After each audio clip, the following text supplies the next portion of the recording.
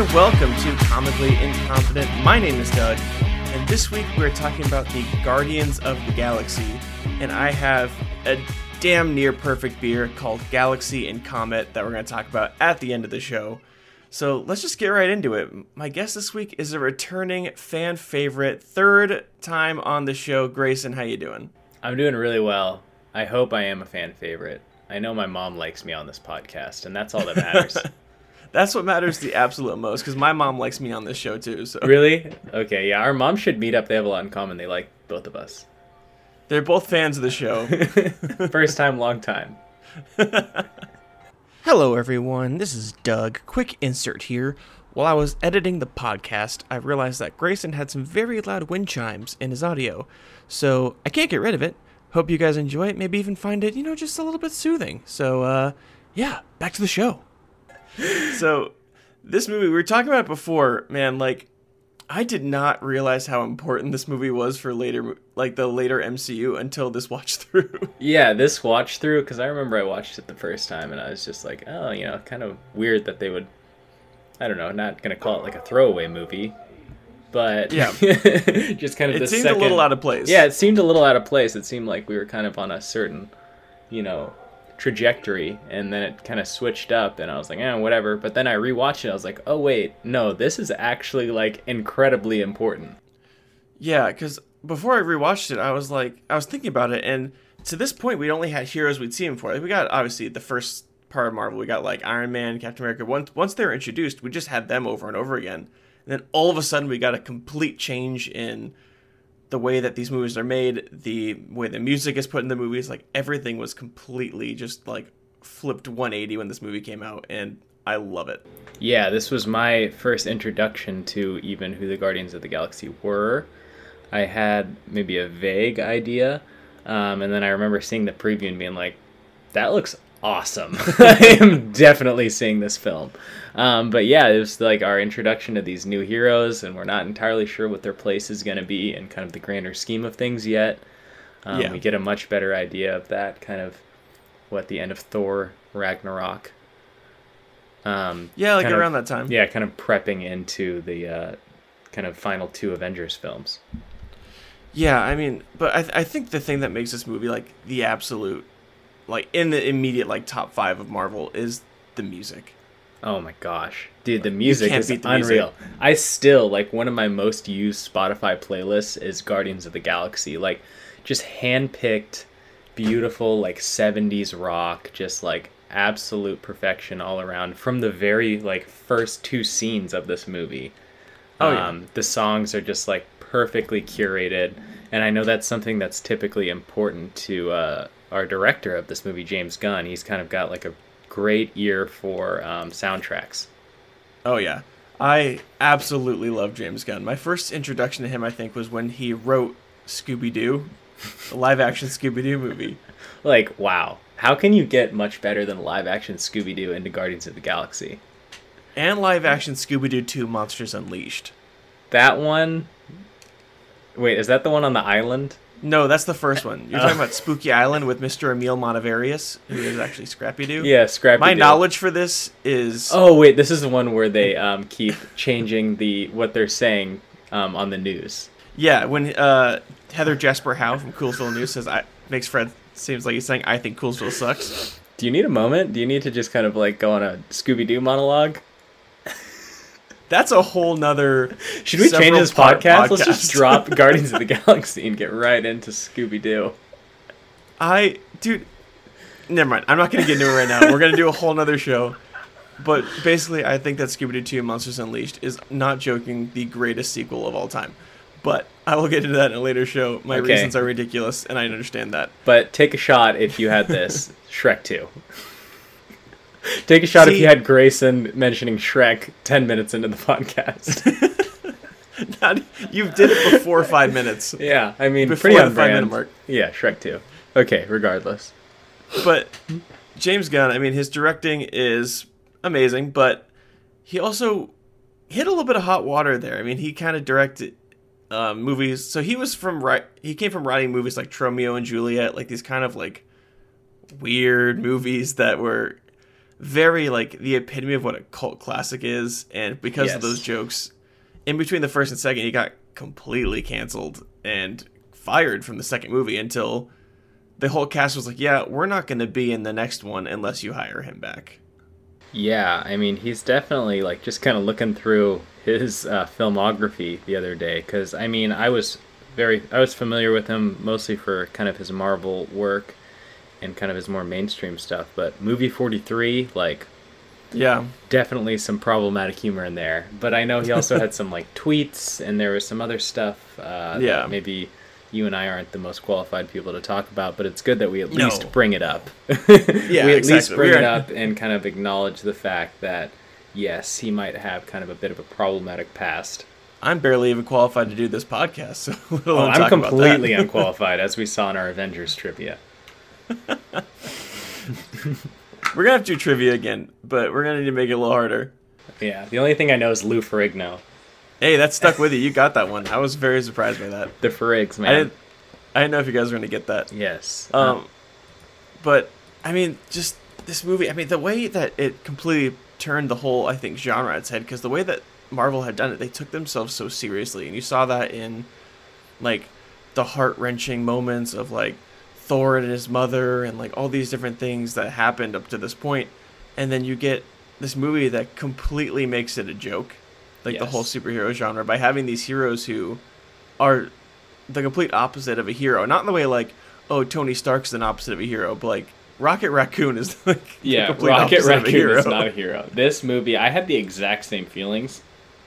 And you, like, obviously, I don't want to jump ahead too far here, but the end of the movie, I just laughed. When I rewatched it, I was like, they really didn't give a like, not at all. They were like making an entire, I don't want to say a mockery, but near mockery of like what it means to like have a superhero movie. And I think that really was a turning point for Marvel. I think they started to maybe see the humor more, not just with like Tony Stark being a sarcastic, butthead, but like they're like, okay, so we can have, and you even see it in the casting of this movie, like they casted personalities on purpose.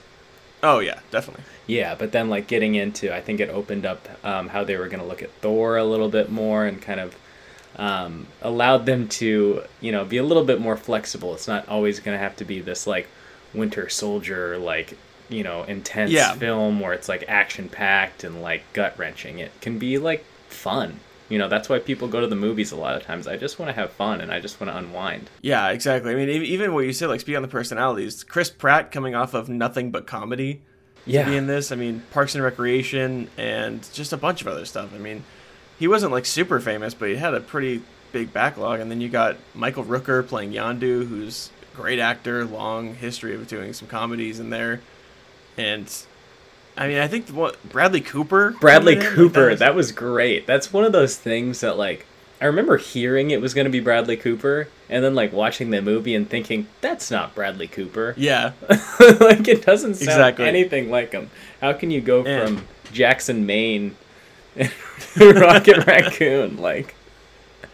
But can I talk about the greatest cast of all time? I think I have an idea. Only 4 words in the entire movie. Not just 4 lines, 4 words spoken. Vin Diesel as Groot. Vin Diesel as Groot. That, I didn't even like, it didn't register in my brain until the second film that Vin Diesel was Groot. I think I saw like a picture of him on like the red carpet at the second screening, and I'm like, oh, that's cool. I invited Vin Diesel to the second screening, and then it's like the voice actor of Groot. It's like, I love the fact that they could have had anybody play Groot. All they had to do is change the audio a little bit. But they purposely went out of their way to get Vin Diesel to play Groot. I am Groot. I'm just going to throw it out there. There's no way Vin Diesel is cheap. Like, he is charging a premium price for his appearances. And I'm pretty sure 90% of the proceeds, or 90% of the ticket sales from Fast and Furious movies go straight to Vin Diesel. Yeah, absolutely. It's like Vin Diesel and The Rock. That's one of the reasons I think that they had like the falling out, because it's like the 2 alpha dog personalities, and the fact that they convinced Vin Diesel to just say, 3 words for 99% of his lines, and then one additional word is like it just goes to show you the power of the MCU. But I think it shows the power of James Gunn's writing and the fact that he says 3 words, and then at the very end, he just says one different word. Instead of I am Groot to we are Groot, and audiences broke. Bro, I straight up nearly cried again. But that's how powerful it is that he can just say, we are Groot, and everyone's like, oh god, yes. Groot, I love you. Yeah, and even getting beyond just that casting of Vin Diesel, like, how about Dave Bautista, a wrestler? Yes.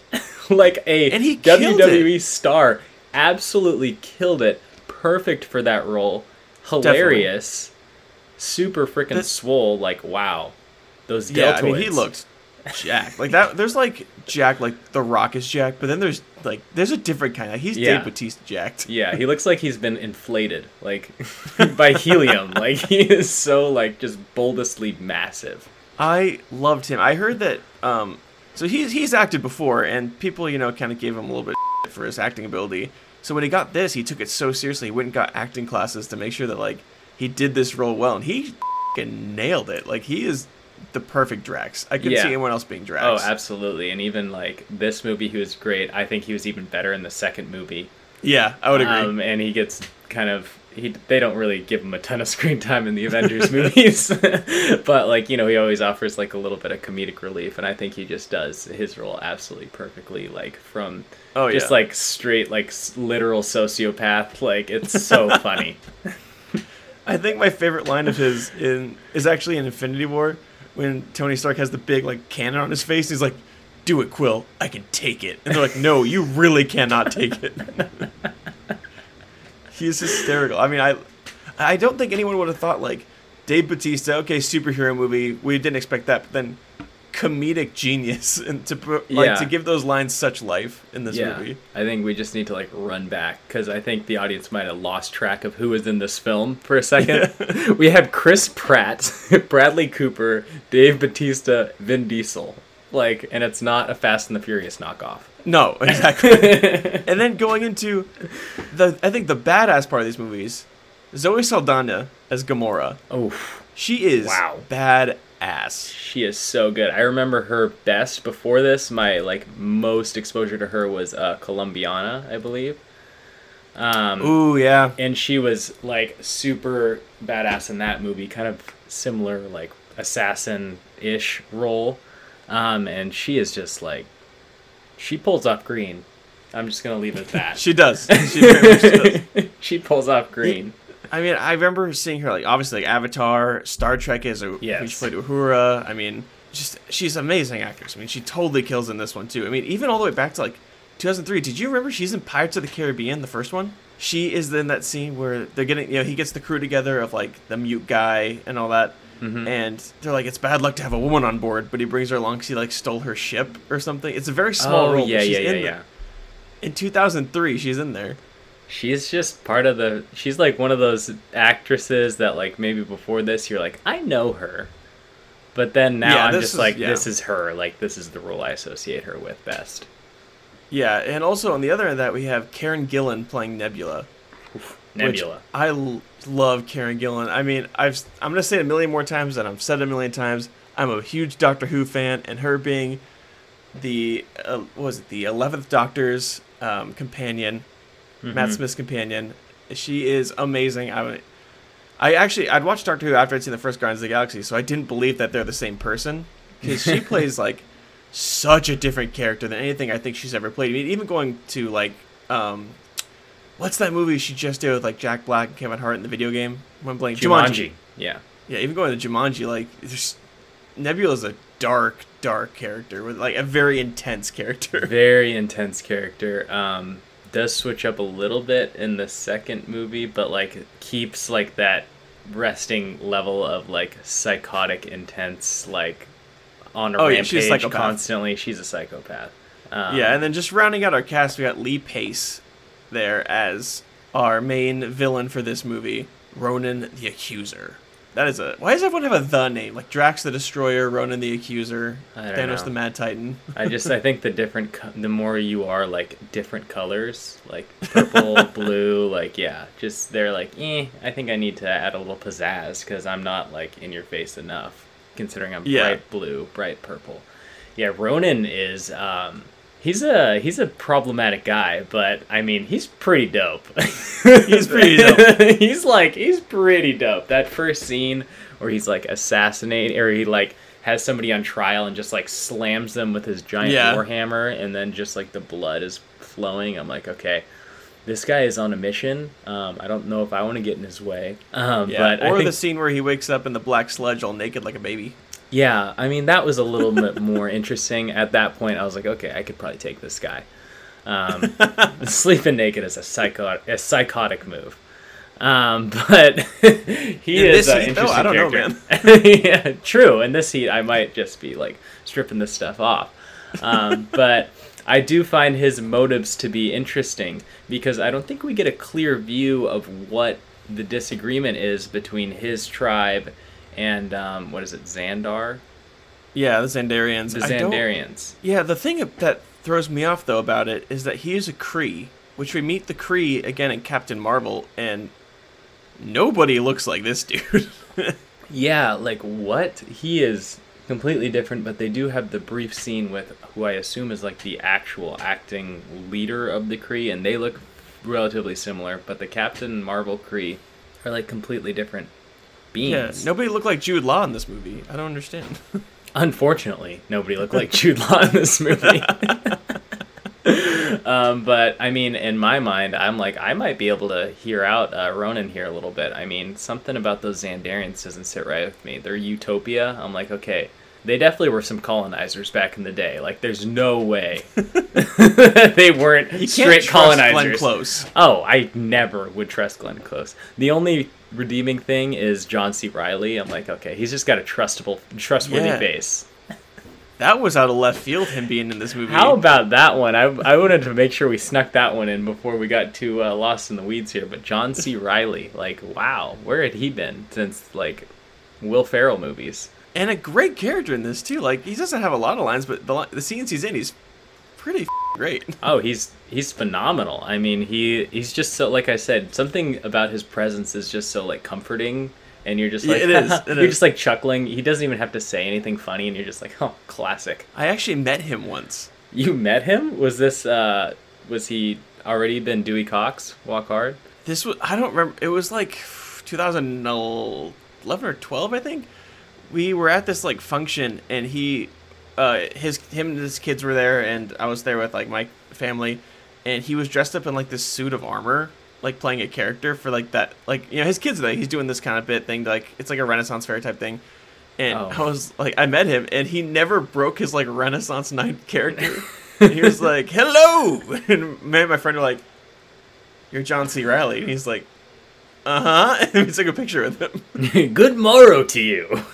It was weird. It was like such a weird experience.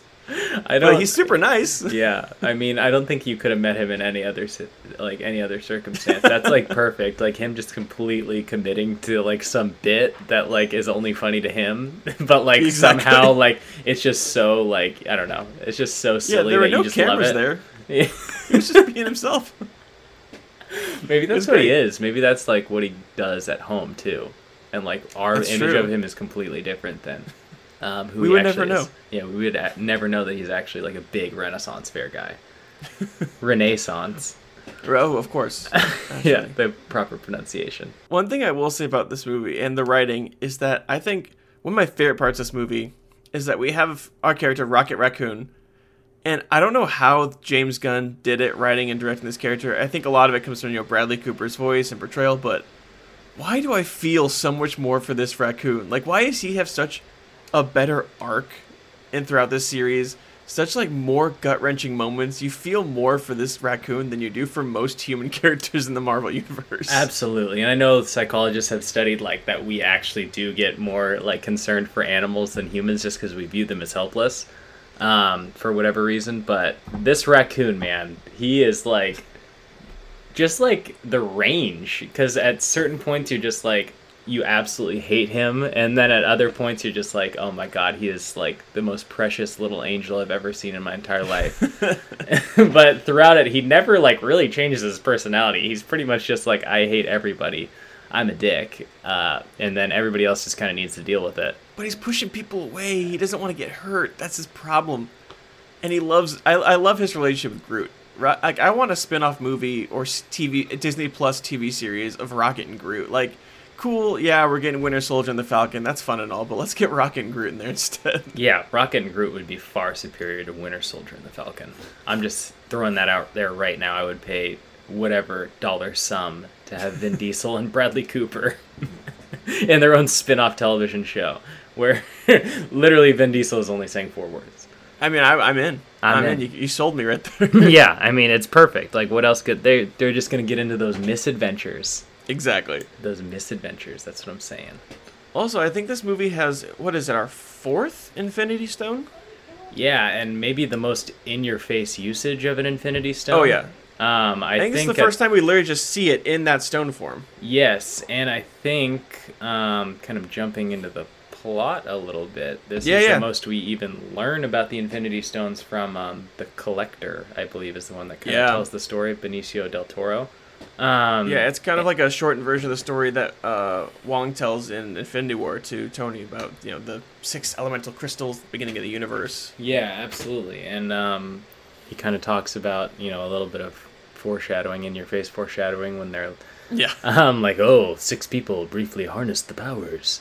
But yeah, we finally kind of get a good idea, but like to our point earlier, like, wow, this movie actually was super important. Like, low key, like, who knew that Guardians of the Galaxy was going to be the one where we get the most information about Infinity Stones, and we kind of see the power that they possess, and then it kind of gives us a better idea of maybe why Thanos is so thirsty after these things. Yeah, and I mean, this is our first time seeing him speak. We get Thanos in this movie a little bit, and he speaks, and it's our first time experiencing, like I don't think I understood at the time. Like, I think I knew Thanos was going to be, like, the main, like, baddie for these movies, but I don't think I understood at the time, like, the importance of, like, seeing him going for the stone. Like, having Ronan go for a stone for him. Yeah, absolutely. I mean, we don't know a ton at this point unless you were reading the comics, like, what Thanos' like strategy. Thanos. His That's strategy. Thanos. Yeah, Thanos. What his strategy is here. Why he's using these people as pawns. When, I mean, we quickly realize in his first appearance that he could probably just have gotten the stones relatively easily himself. But why he's using all these pawns. But I think he's just a psychopath. Yeah, I think so. I would agree with that. Like, maybe just a lazy psychopath. It doesn't make sense. Like, the way they set him up for Infinity War is that, like, all he wants is the stones for himself, but then in Avengers, he gives Loki 2 stones just to go take down Earth. Like, he's just giving these things away. He's having Ronan go get a stone for him, like, whatever. But then, actually, you know what? No, because then we get the end credit scene later. He's like, fine, I'll do it myself. And then he puts his hand in the gauntlet and pulls it out. So I think that was like his final point. That was his final tipping point. So he was just using these people as pawns, like I mentioned, and then he's like, all right, I guess I'll get off this big chair. Like, he's got to be bored. He's the Mad Titan. Do Titans get bored?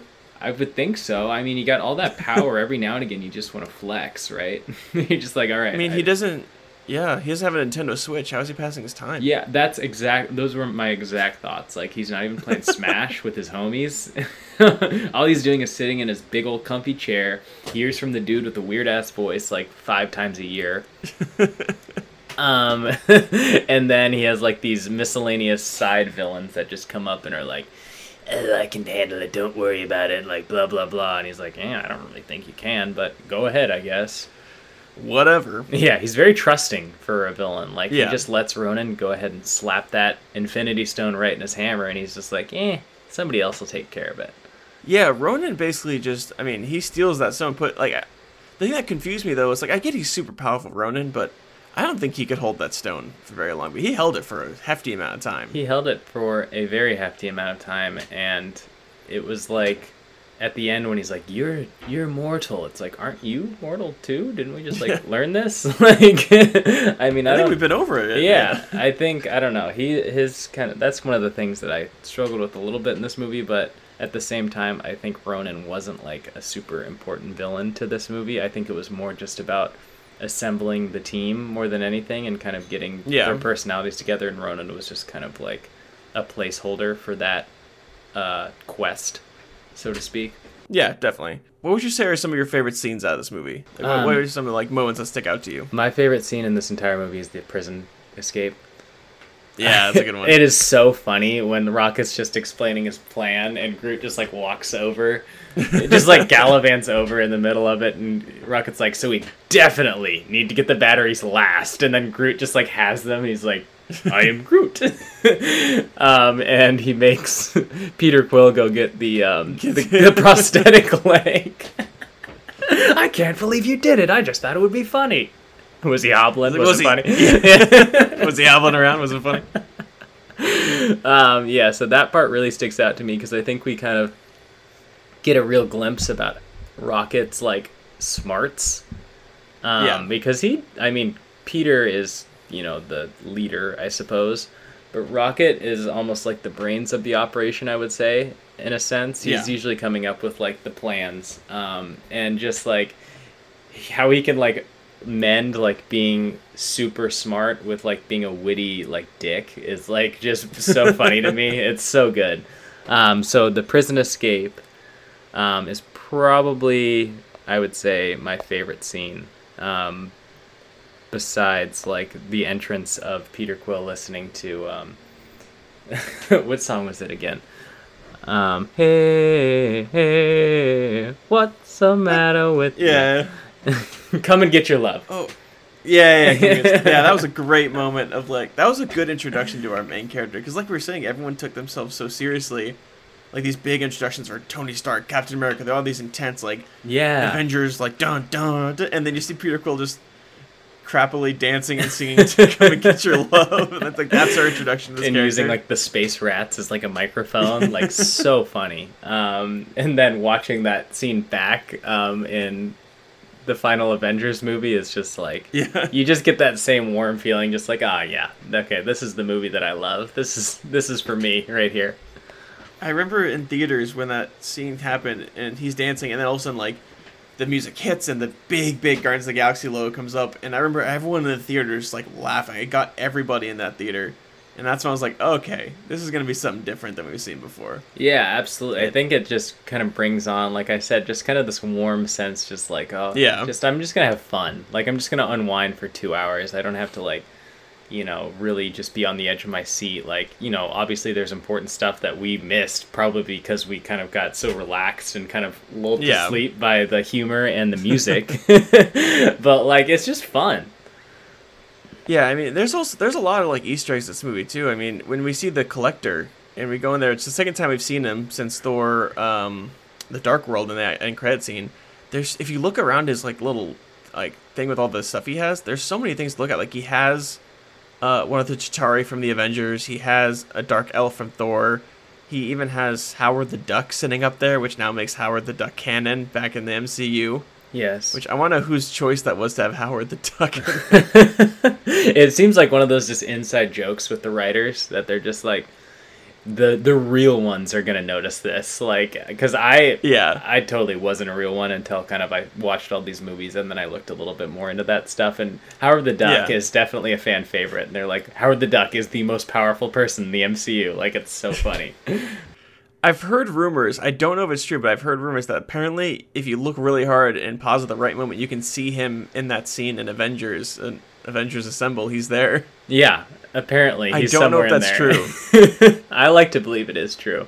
I like to believe he's there. He's helping in some way. Yeah, I like to believe he's actually on Thanos' side.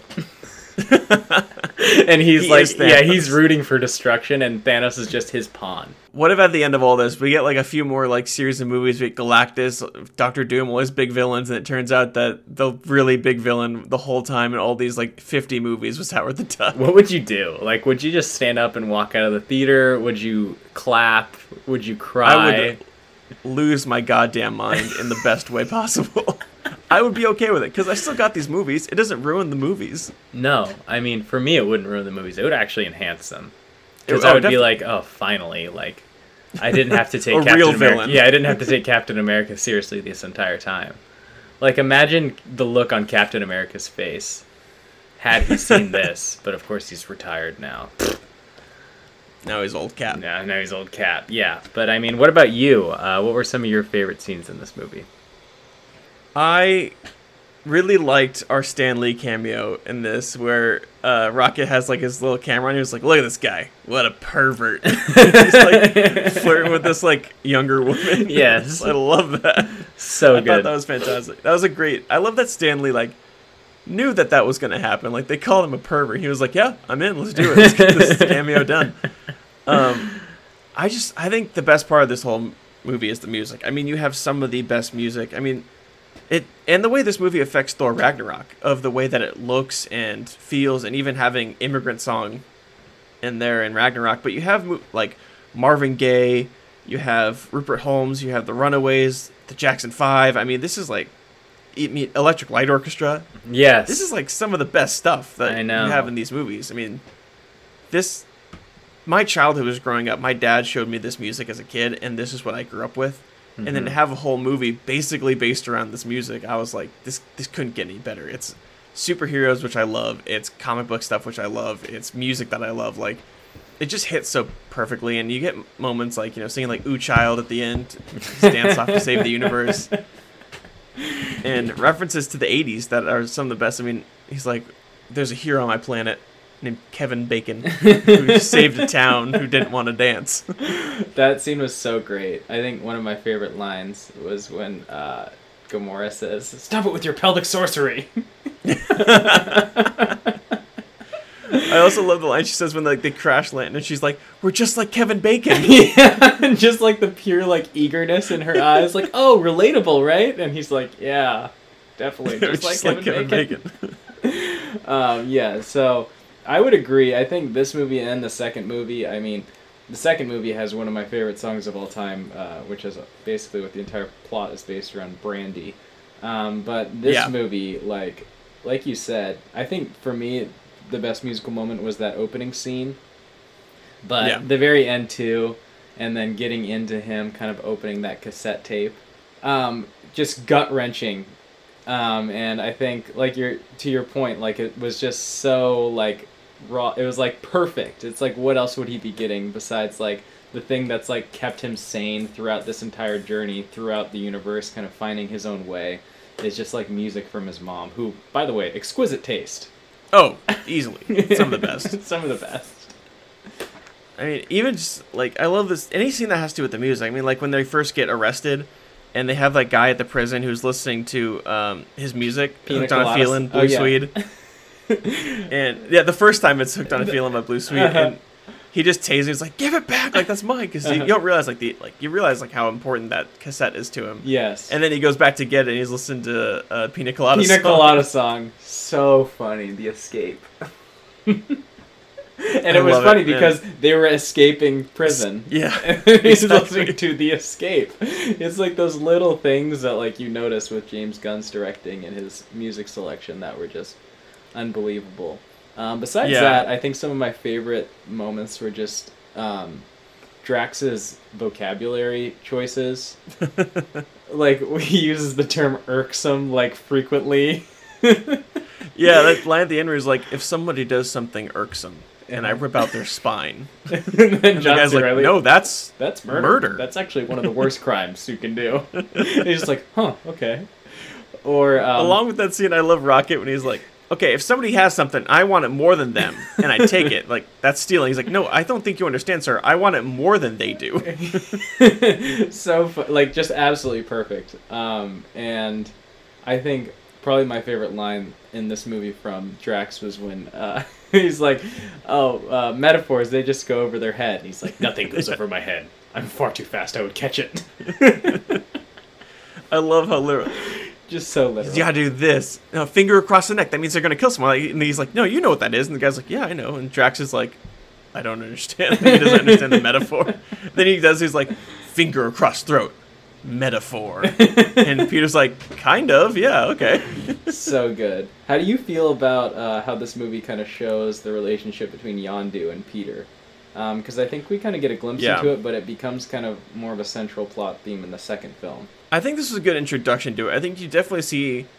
I think after watching the second film and seeing how much Yondu loves and cares for Star-Lord, seeing this movie, the fact that, you know, like, Peter keeps screwing Yondu over and over again. Oh, continuously. And Yondu's whole crew is like, you need to just kill him. And he's like, I'll kill him. But he never does. Like, you always see him, like, he always gets out of having to kill him or do anything. He doesn't want to hurt him. And you see it, how much he means to him kind of throughout the movie of, like, no matter what he does to Yondu, how many times he screws him over, Yondu always forgives him. Even though he says he pretends like he doesn't, he always really forgives him in the end. Yes, the look on Yondu's face when he opens the orb at the end and there's no stone in there, he's just like, oh god, like, boys will be boys. Like, I think Yondu's arrow is like one of the coolest weapons in the MCU. Oh, easily. Like, it's so underutilized. So underutilized. Like, he uses it more for intimidation. Yeah. But we see when he's kind of trapped on the ground, and he's got, like, 1 on 25, and he just, like, whistles that arrow over, and it just, like, slices and dices every single person, and he's just like, alright, sick. And then he uses it in the second one at in the spaceship scene. Yeah. But, like, he really needs to use that thing more, because I think it's, like, low-key, like, one of the more powerful stealth weapons in the entire MCU. Definitely. I mean, it's so cool. His whistle, too, like, I'm sure he can't actually whistle like that, but that's a cool whistle they put in there. I wish I could whistle. I can't whistle. I can't whistle very effectively. I'm like Peppa Pig. That's a little Easter egg for the audience at home. I don't understand the reference. Look up Peppa Pig whistle, and you'll understand. I will do it after the show. Yeah, there's at least one other person listening right now who is crying laughing because of my Peppa Pig reference. At least one. Yeah, me mentioning Shrek and Peppa Pig in a Guardians of the Galaxy recap is just, I don't know. See, Grayson, this is why I have you on. These are the reasons why. I thought you weren't going to ask me back after I asked if Devil Wears Prada was canon for Captain America. But see, this is why I need to have you on. The only problem is that we'll get sidetracked too quickly talking about other movies that have nothing to do with what we're supposed to be talking about. Absolutely nothing to do, but you know, the audience, they're not here for expert movie breakdowns. They're here for the personalities. God, I hope that's not what they're here for, because that's not what I've been providing. this is the wrong podcast for you. See, it definitely got worse since I stopped doing like scene for scene reviews of the movie, because they're just too long now. So now we're just kind of jumping around saying things we enjoy, which is great. I love it. Yeah, it's got to be more conversational. I mean, what other things kind of jumped out to you for like importance that you maybe didn't notice at first besides just Thanos and Infinity Stone? I mean, I think the way that the universe was built, because this was the first movie we go into space, and the way James Gunn directed it was going to have to be how the rest of the movies then done in space are going to have to be done. And so it affected the way that we understand this, like, space, and the way he did, like, the colors, everything's very neon and bright, and like, these aliens are vibrant and they're different, but they also look, like, believable. Like, I believe that these aliens exist, to a point of, like, not to fault it, I'm a huge Star Wars fan, but I like these aliens more than the aliens in Star Wars, because I believe these ones. Yeah, I mean, they're all, not all of them, most of them are humanoid. Yeah, but they also have these defining features that are so interesting. Yeah, they have defining features, like, to your point. I think that, for me, that was a big point also, just the use of, like, colors. The way it was shot was, like, so beautiful and kind of cutting edge. It, like, really puts the Captain America CGI to shame. Well, everything does. Yeah, everything does, honestly. Jurassic Park in '93 puts the Captain America CGI to shame. I think original Yoda puts the Captain America CGI to shame, like animatronic Yoda. We should have just done animatronic Steve Rogers. But anyways. More believable. Yeah, besides that, I think just like we mentioned earlier, the way that this movie had everybody's personalities working together. Because I think in Avengers, they kind of went for like the bickering, like, you know, kind of duo. But they didn't find the humor in it the way that Guardians was able to find the humor in it. And some of that might be due to casting, some of it's due to writing. But I think after this movie, they kind of saw how well that worked. And that's kind of the direction I feel like they pushed the Avengers from then on out. Yeah, definitely. They focus more on a comedy standpoint. I mean, even Ant-Man, I think, was affected by this movie because they Yes. realized, like, we can laugh at ourselves, and that was all Ant-Man was laughing at itself. Yeah. Talk about a casting decision. Paul Rudd. Paul Rudd, baby. So, They took some risks in this part. I mean, they did. Like, the second, whatever gen of the MCU was, like, I don't even know. Like, they took some major risks with some, like, characters that the audience may or may not be familiar with. They took some casting decisions to places that I didn't think the MCU would go, and I think it really worked out. I really, really enjoyed this stretch of movies. one other thing I noticed in this movie that I think I didn't really get the first time was I feel like, in the same way that Tolkien said that, like, Frodo's the main character, but Sam in Lord of the Rings is the hero, I also believe that Peter Quill is the main character, but Rocket is, like, the hero of these movies. Okay. I honestly believe that, and I noticed that more in this movie, because when you think about everything that Rocket built and did, like, it's not getting done without Rocket.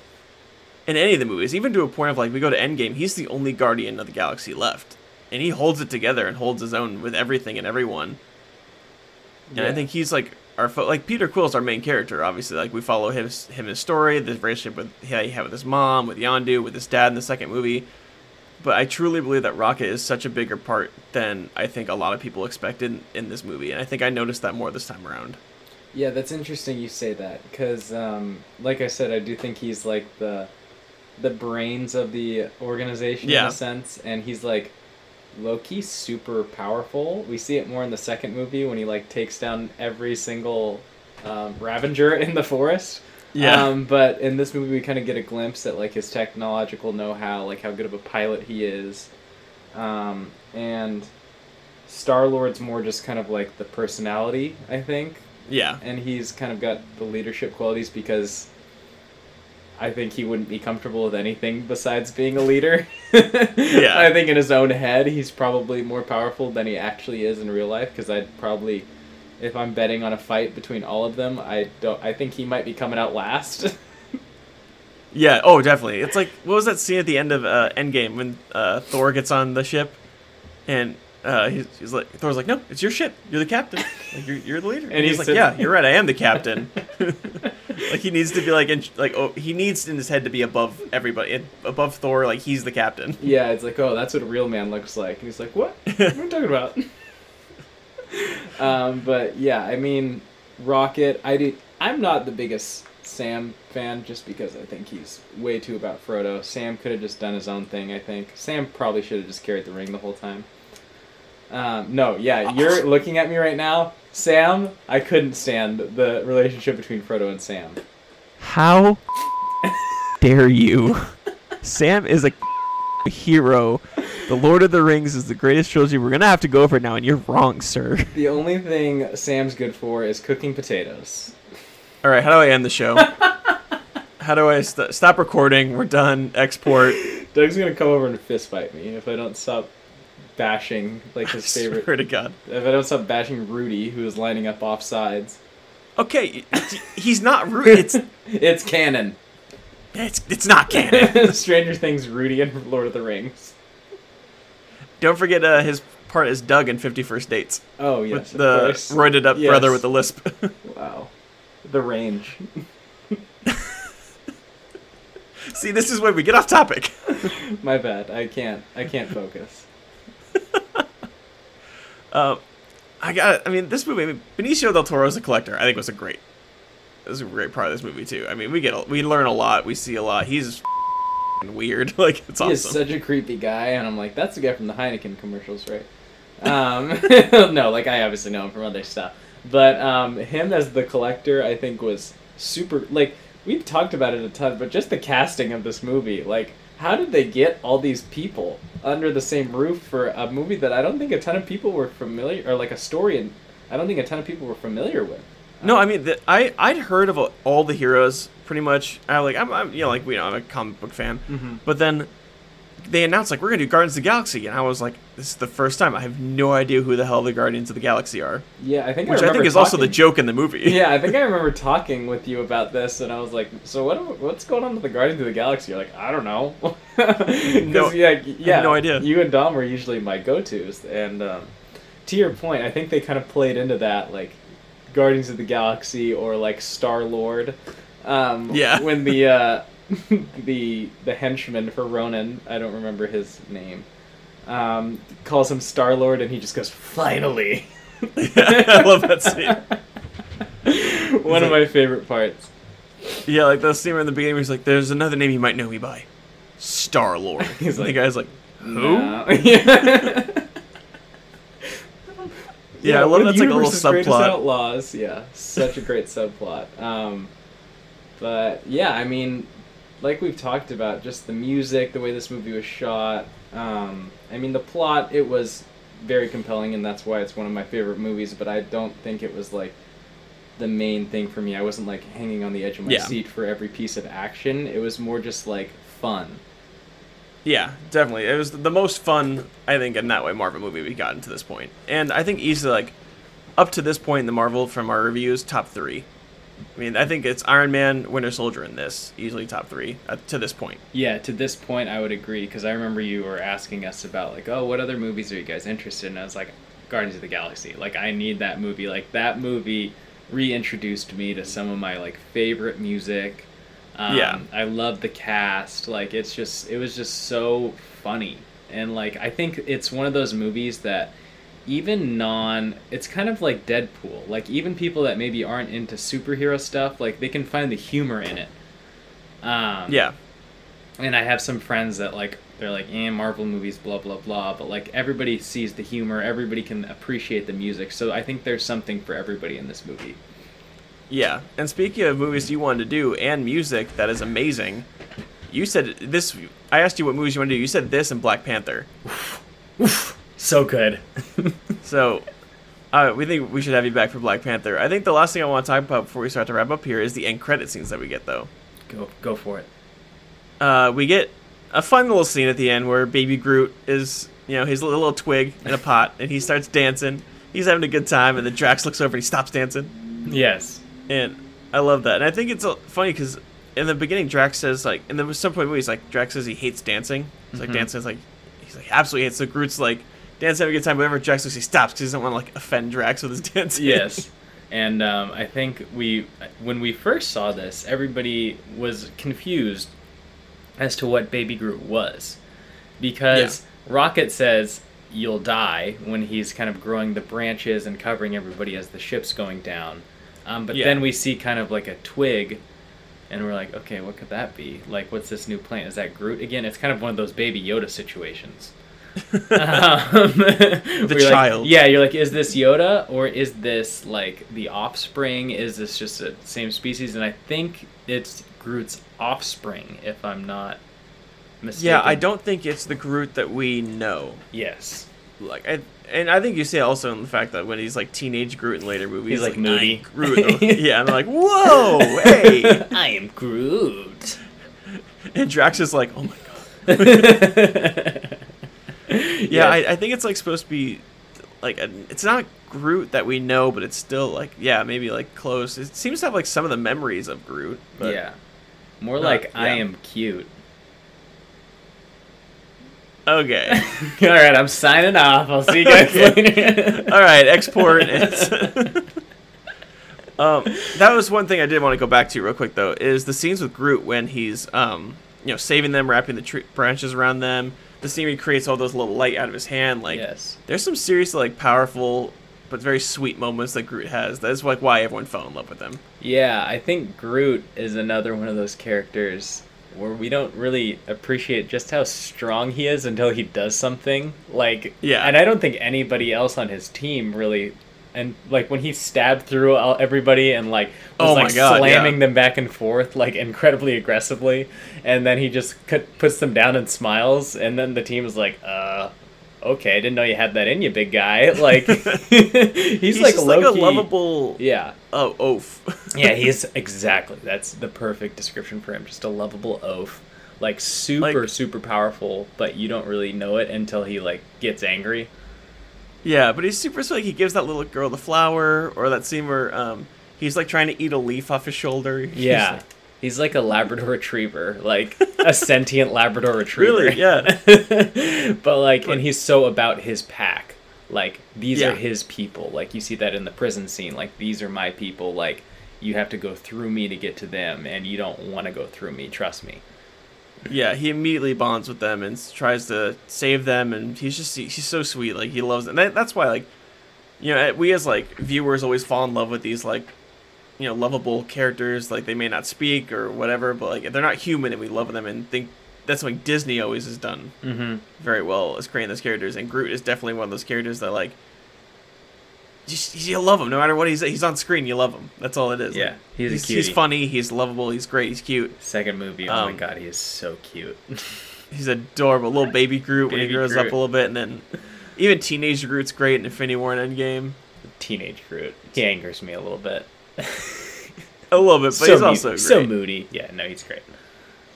And then we get another end credit scene, the very end credit scene, where the Collector's sitting there in the wreckage of his destroyed thing after the Power Stone explodes. And Howard the Duck is sitting there. He's talking like this. You know, he's Howard the Duck. He's like, because the dog comes up and licks the Collector. He's like, what do you let him lick you for? Yes. Who is the dog? Is that an important character that I should have known?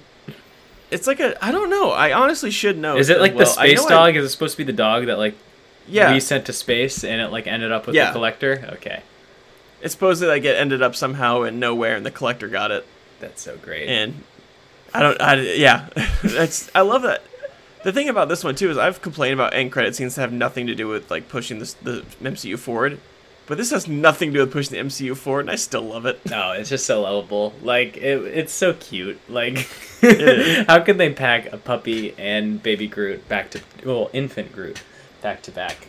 Yeah, exactly. But you did mention there was a Thanos scene. Was it Thanos scene? Sorry, I keep messing that up. I keep saying it so fancy. Thanos. Sorry, that's all the French I took in high school. The only Thanos we get is he's speaking with Ronan about just getting the stone, and then Ronan, you know, like goes against him.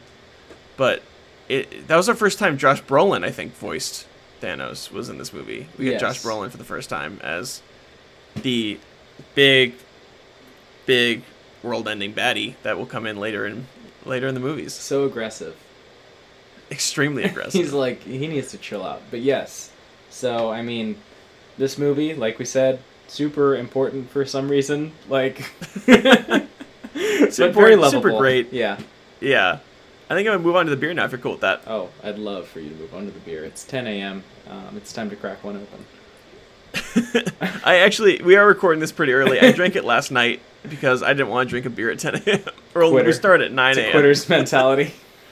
I've done it before, and I was steadily drunk through the rest of the day, so I wasn't going to do that today. Yeah, that's fair. This beer is called Galaxy and Comet by The Hop Concept in San Marcos, California. This beer is an IPA with an 8% alcohol by volume. And the reason it's called Galaxy and Comet is because the two main hops are Galaxy hops and Comet hops. Galaxy hops are grown in Australia and more like, kind of like passion fruit and peach flavors. And Comet is grown in North America, and it's got more of like a grapefruit, orange, and lemon kind of flavors. A very, very fruity IPA. And, you know, just the name, like, it works absolutely perfectly. I believe that Hop Concept is open, if I'm not mistaken. They have some. I've seen their beers around before. They have some pretty good ones. I've had a couple. There's one called, was it Citrus and Piney? I've had that one before, but this one is really good. I'd really recommend Galaxy and Comet. I got it at Trader Joe's. I was just shopping. I saw it. And I've held on to this one for a while because I was like, this is going to be perfect for the Guardians of the Galaxy show. It's really good. I'd highly recommend it. Another one, funny enough, Grayson, a couple weeks ago, Chris and I recorded Thor the Dark World. Mm-hmm. The next day, a brewery we use a lot on the show, Unsung, came out with a beer called Thor Mode. And I was like, how? The timing was horrible. So I'm going to go get Thor Mode and hold on to it until Thor Ragnarok. All right. That's what if I see a beer, I grab it and I hold on to it until we get to the show. This one's another one. You can get at Trader Joe's, at least where I'm at in California. I highly recommend it. Very, very good beer. Yeah, I think that about wraps it up. Grayson, thank you so much for being here again, man. Dude, it's my pleasure. Anytime. Can't wait to be back on to discuss Black Panther. I'm just going to go ahead and invite myself onto that podcast. Go ahead. Yeah, You're more than welcome. Whoever else you want, but I'm on there. Yeah, thanks for having me. Yeah, no problem. And next week we have Dominic to come on and talk about the end of Phase 2 with me, Age of Ultron. So get excited for that, and we will see you guys next week.